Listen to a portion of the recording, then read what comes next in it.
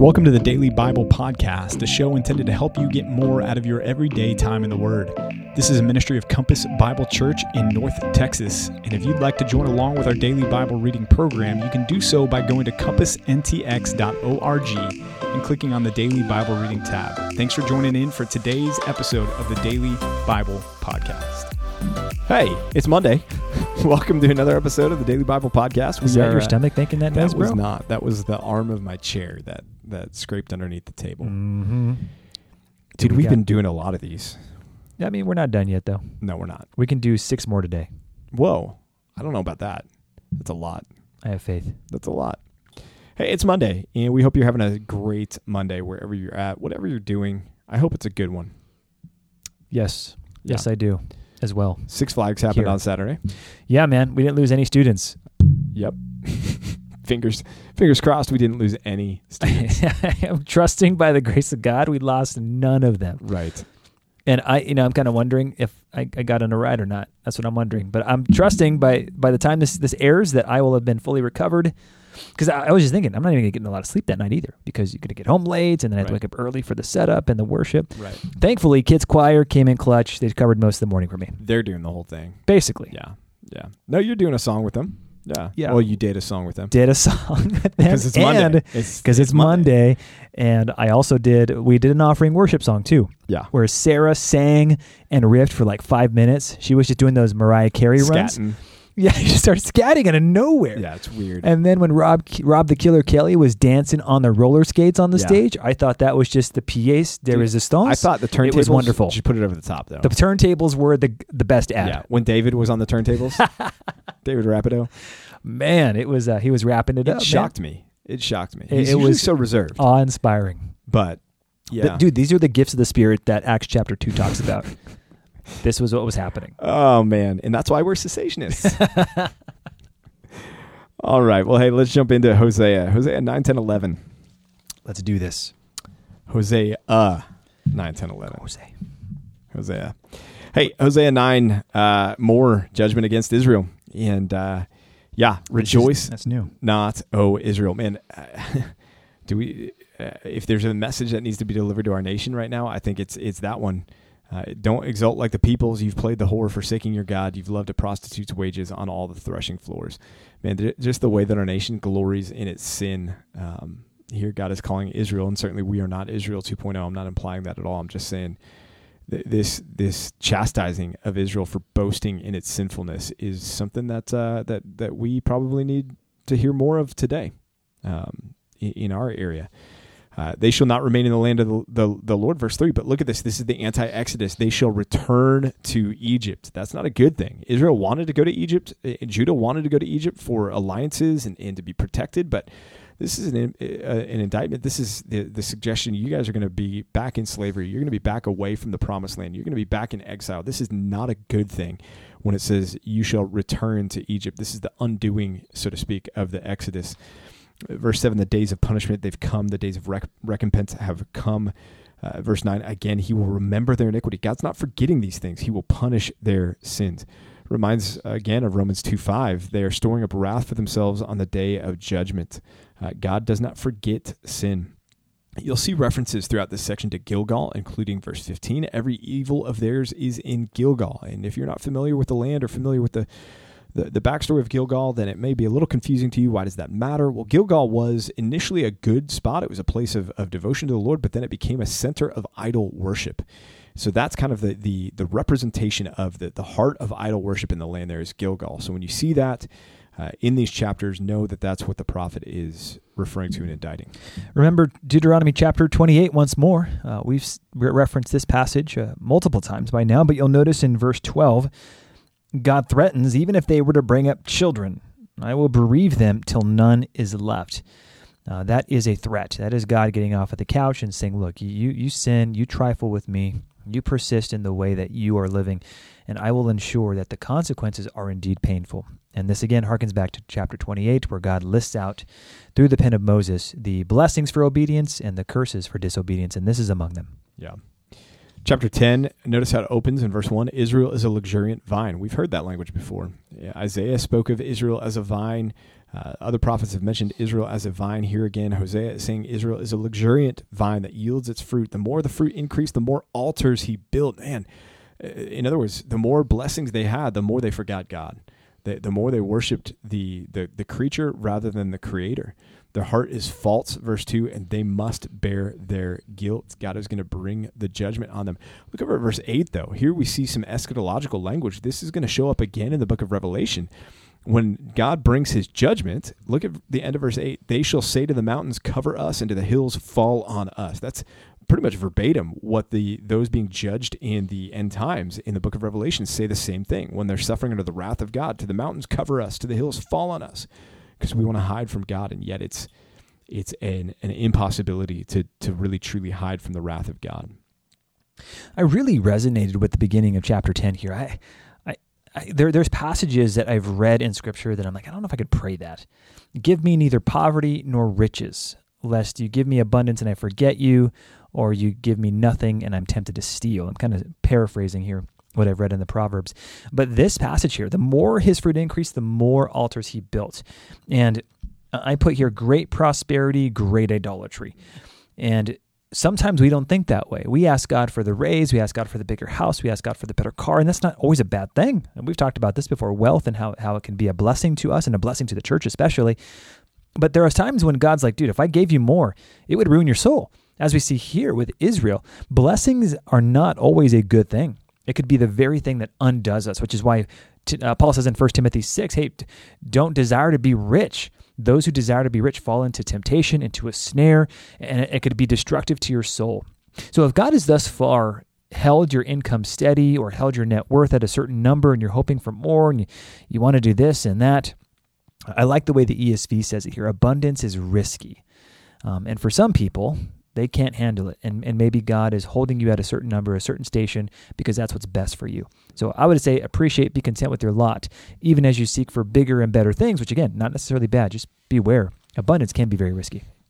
Yeah, one more thing. Verse 13 in chapter 10, here again, the idea is what you sow, you will reap. You've plowed iniquity, you're going to reap injustice. This is, again, sin does not go unpunished. And as Christians, our sin doesn't go unpunished. The wrath of God against us and against our sin, it's not as though it was just set aside. It was dealt with at the cross. And that's the thing, is our Romans 2:5, the wrath that we were storing up for ourselves on the day of judgment. When we bow the knee in faith and repentance to Christ, that wrath is not just set aside and abrogated. It's instead poured out upon Christ on the cross. It was still poured out. What we sow, we didn't have to reap by God's grace. Christ reaped it on our behalf so that we wouldn't have to. Amen. Chapter 11, then, you get another focus back on the reprieve, at least initially here, of, hey, you know what, there's still going to be this future. I'm not going to make an entire end. In fact, he said in chapter 10, you're going to go to Egypt, or maybe that was chapter 9, rather. Here, he's going to say, I'm going to bring you out of Egypt. Out of Egypt, I called my son. That may sound familiar to you. This is certainly an allusion to the Exodus, but also forward-looking to Matthew chapter 2, verse 15, where Jesus and his family fled to Egypt to avoid the death of the firstborn there, or the death of the children there, and yet then God would bring them out of Egypt later on, and it was in fulfillment, at least in part, of this prophecy from Hosea, out of Egypt I called my son. Verses 3 and 4, we see a kind, compassionate, merciful God, and yet the tragedy here is Israel would not return. Israel would not respond. And so they're going to go into captivity.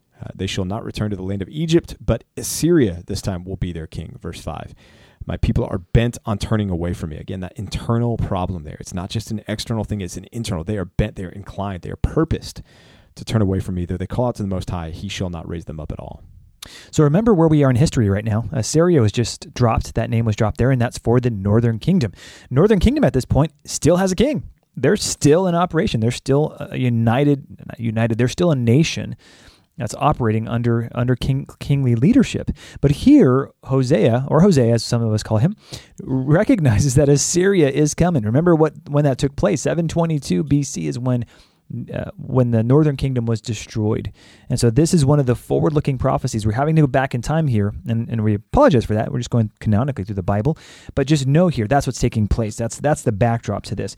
But notice, again, how God responds to this. And it's so unexpected. You would not expect this to show up where it does, but chapter 11, second half of verse 8 into verse 9, my heart recoils within me. My compassion grows warm and tender. I will not execute my burning anger. I will not destroy Ephraim, for I am God and not a man, the Holy One in your midst, and I will not come in wrath. Is he saying the opposite of what he just said, Pastor PJ? Why is he saying this? And when does he say this? What's this regarding? Well, it's certainly not regarding the imminent future of Israel, because they were going to fall to Assyria in judgment. But the future, this is a forward-looking. This is looking forward to future history, as you call it. Yeah, future history, regathering the people and the millennial kingdom age. And so that's what is going on here. And this has been indicative. This is something that God has done throughout the prophetic books here. He has said, I'm going to bring judgment, but I'm not going to make a full end. I'm going to bring judgment, but I'm not going to make a full end. And that was, I think, in part there for people like Daniel. While Daniel's in captivity there, we just read about this, and he's reading Jeremiah and says, oh, wait a minute. At the end of 70 years, God is going to be merciful to his people. So God has a purpose for this even in the short term. He's going to fulfill some things in part in the short term, but ultimately this is looking forward to the end and to the millennial kingdom. One note in verse 12, the contrast appears there. We're not doing chapter 12. No, verse 12. Oh, sorry. Dude, verse 12. This is Pastor Rod was just flagging me down. No, he had not chapter 12. Fist. He was about to punch me. I was about to throw fisticuffs. I don't know what happened. Verse 12, he says, Ephraim has surrounded me with lies, and the house of Israel with deceit, but Judah still walks with God and is faithful to the Holy One. That's interesting, because Judah has been kind of called out already to this point in the book. So what is he talking about there? Well, there's some difficulty in the Hebrew language there, wherein this could also mean Judah has been unruly against God. Or even the word for God there is not Elohim, but just the prefix El, which means God or gods. Could be God lowercase, which could refer to foreign gods. And so this could be talking about not just Ephraim's unfaithfulness, but also Judah's unfaithfulness. So it's not necessarily a contrast here praising Judah. It could be an indictment against both there as the chapter concludes, which fits chapter 12, which we'll hit tomorrow in our next episode. That's right, tomorrow, Pastor PJ. Well, let's flip over to Revelation chapter 2. If you're with us for our pre-launch Bible studies, then Revelation 2 and 3 should sound familiar, because these are the 7 churches of the book of Revelation. Yeah, we did cover that, didn't we? We did studies on them. Felt so long ago. They may still be on our website there. 7 churches of the book of Revelation. As we get into this, there are different views that people have, different ways that people interpret the book of Revelation, and so wanted to hit on a few of those with you.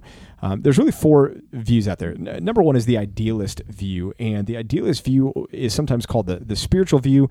This is basically everything's allegory, and so it's not going to look for literal fulfillment anywhere or any place, but this is one giant allegory.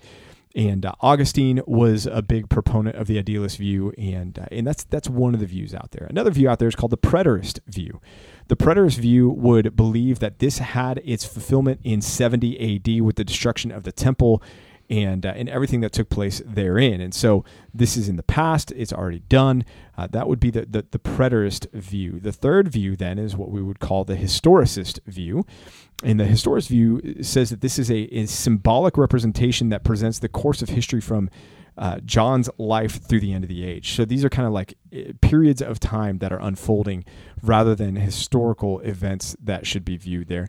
And then finally, there's the futurist view. And the futurist view says that these are the literal events that will take place in the future, that they have yet to be fulfilled at any point in history. And that's the view that we would embrace as well when we approach the book of Revelation.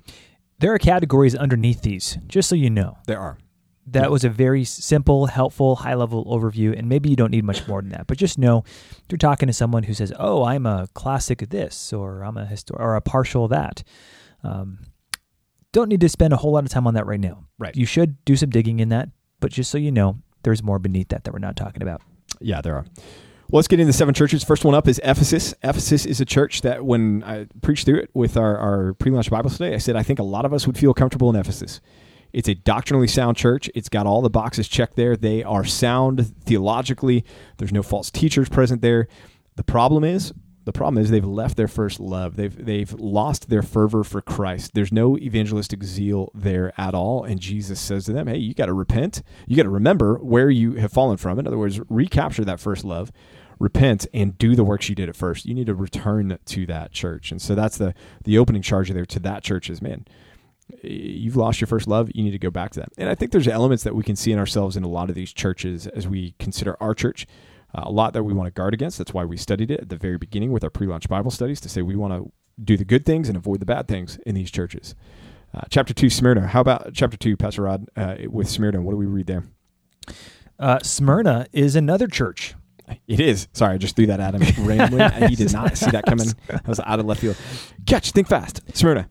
So Smyrna is undergoing some kind of tribulation. And in fact, look here, verse 9. I know your tribulation and your poverty. God is aware, acutely aware, intimately involved in the suffering of his people. He's not unaware of that. In fact, if you take a look here, he says you are dealing with people who are engaging in the synagogue of Satan. That's saying a lot here. Satan makes an appearance later on in the book, but that's a big statement there. I want you to pay attention to the church of Smyrna. He doesn't chastise them for anything. Like they're doing well. Yeah. He's given him a bill of goods here. He says, hey, just stay the course. You're going to have tribulation for a while, but he says this, be faithful unto death and I'll give you the crown of life. We need to hear that probably more than ever. We're sad, not sad. We are hard pressed to go to church when it's cold and rainy outside. And we have difficulty being uncomfortable even in that kind of situation. And he's saying to this church in Smyrna, hey, go ahead and die. Right. Just die. Right. Be faithful unto death. Don't let your desire for life overcome the desire for eternal life here. So he encourages them to stay faithful. They have been faithful. They're going to remain faithful. He says, be faithful unto death. That would be successful. Faith must show itself in being a living sacrifice, as Paul says in Romans 12. And in this case, it actually means actual death, a dying sacrifice. Yep. Pergamum is next up. And with Pergamum, you've got a church where there is sin in the camp. There's some that's good there about them. They hold fast his name. They did not deny his faith, even in the days of Antipas, my faithful witness, who was killed among you, where Satan dwells. That's another strong indictment there, where Satan dwells. Antipas, there's a lot of question about who he was. We don't know for sure. Church history holds that he was a martyr who died while being roasted alive inside of a brass bowl. And so that is some of the degree of persecution facing these churches as we're reading through this. But the problem with this church is they were tolerating sin within the camp. There were some holding to the teaching of Balaam. There was a lot that believed that this had to do with sexual immorality and that was pervading the church and that they weren't doing anything about that. And so in verse 16, the charge is, hey, you know what? You've got to repent. Otherwise, I'm going to come to you and wage war with the sword of my mouth. What's the sword of the mouth of Jesus? The word of God. It's the word. It's the scripture. That's our ultimate standard. That's what we're called to. And the challenge there is, hey, if you don't do this, and we didn't mention this in the first church to Ephesus, but he told Ephesus, look, if you're not going to obey me, I'm going to snuff out your lampstand. Your church is going to disappear. And if you go to Ephesus today, guess what you're not going to find? You're not going to find a church there anymore. And so he followed through with that. There is no church in Ephesus anymore continuing to do ministry. Same thing here in Pergamum. If they weren't going to repent, God was going to move on from them and no longer bless them. And that's a warning to us, church. We got to stay the course. We got to be faithful. We got to guard the perimeters of the church. We got to make sure that we're doing what Christ wants us to do. Otherwise, he's going to take us off the map. This is not about a personality. This is not about anything else. This is not about a brand. Man, if we're not useful to Jesus, Jesus will shut our doors. Scary. And that's terrifying. And so we want to be learning from examples like this and making sure that we're battling against that. Yeah, probably one thing I would add to that is there's no churches that were started here at the beginning of church history that are still around. Every church has died. And we are aware that our church can and probably will die at some point unless there's a faithful body of believers who are doing exactly what Jesus calls them to do. Right. Yeah. Church in Thyatira. How is the church in Thyatira different from Pergamum? They both seem to have this false teaching there. Well, I think in Pergamum, the false teaching is they're more passive recipients of the false teaching, and they're putting up with it, and they're engaging in sinful behavior. I think in Thyatira, it ratchets up, it escalates because they're platforming false teachers there. You tolerate the woman Jezebel. Is this actually Jezebel? No. How do we know that? Well, Jezebel's dead. She died. She gone. She got eaten by the dogs. This is Jezebel used as a placeholder to refer to the false teacher, whoever that is, that they were platforming and allowing to teach in their church, and they were putting up with that. And there's a small pocket, instead of a majority, there's a small pocket that he commends in verse 24 who are still holding fast, not holding to that teaching, and he commends them in the end of that letter. Dude, talk about a crazy sentence here. They're not holding to what some call the deep things of Satan. Yeah. Dude, in the church. Yeah. You would get that outside. I understand. Okay, the unbelievers, the Gentiles, deep things of Satan, but this is within the church. Yeah. So I think we've talked about this before. That mystical stuff that the people engage in today, mysticism, even the zodiac signs and the symbols and the crystals and things like that. Those are not to be forbidden and forsaken because they're false. They are that, but they are dangerously real. You're engaging in real demonic powers that you have no place to be around or to engage with. So please, if you ever have anyone, friends or family members who are saying, "Hey, let's do the Ouija board. It's fun," and let's do this and that spell. It's fun. Run quickly. Yeah. Say no. Get behind me, Satan. That's right. Just like that. Yeah. Slap. Yeah. Maybe don't slap him though. Maybe not. Well, hey, tomorrow we get to talk about God throwing up in the book of Revelation. Unpleasant. So if you're not curious about that, then I don't know what will make you teaser. curious. Show up tomorrow for another episode of the Daily Bible Podcast. See you then. Bye. Hey, thanks for joining us for another episode of the Daily Bible Podcast. We hope and pray this has been a blessing to you and your time in the Word. If it has, if you would subscribe to this podcast, leave a like, leave a comment, and share it with some friends and family, that would be awesome. If you need more information about Compass Bible Church here in North Texas, you can go to compassntx.org. Again, that's compassntx.org, and we'll be back with you tomorrow for another episode of the Daily Bible Podcast.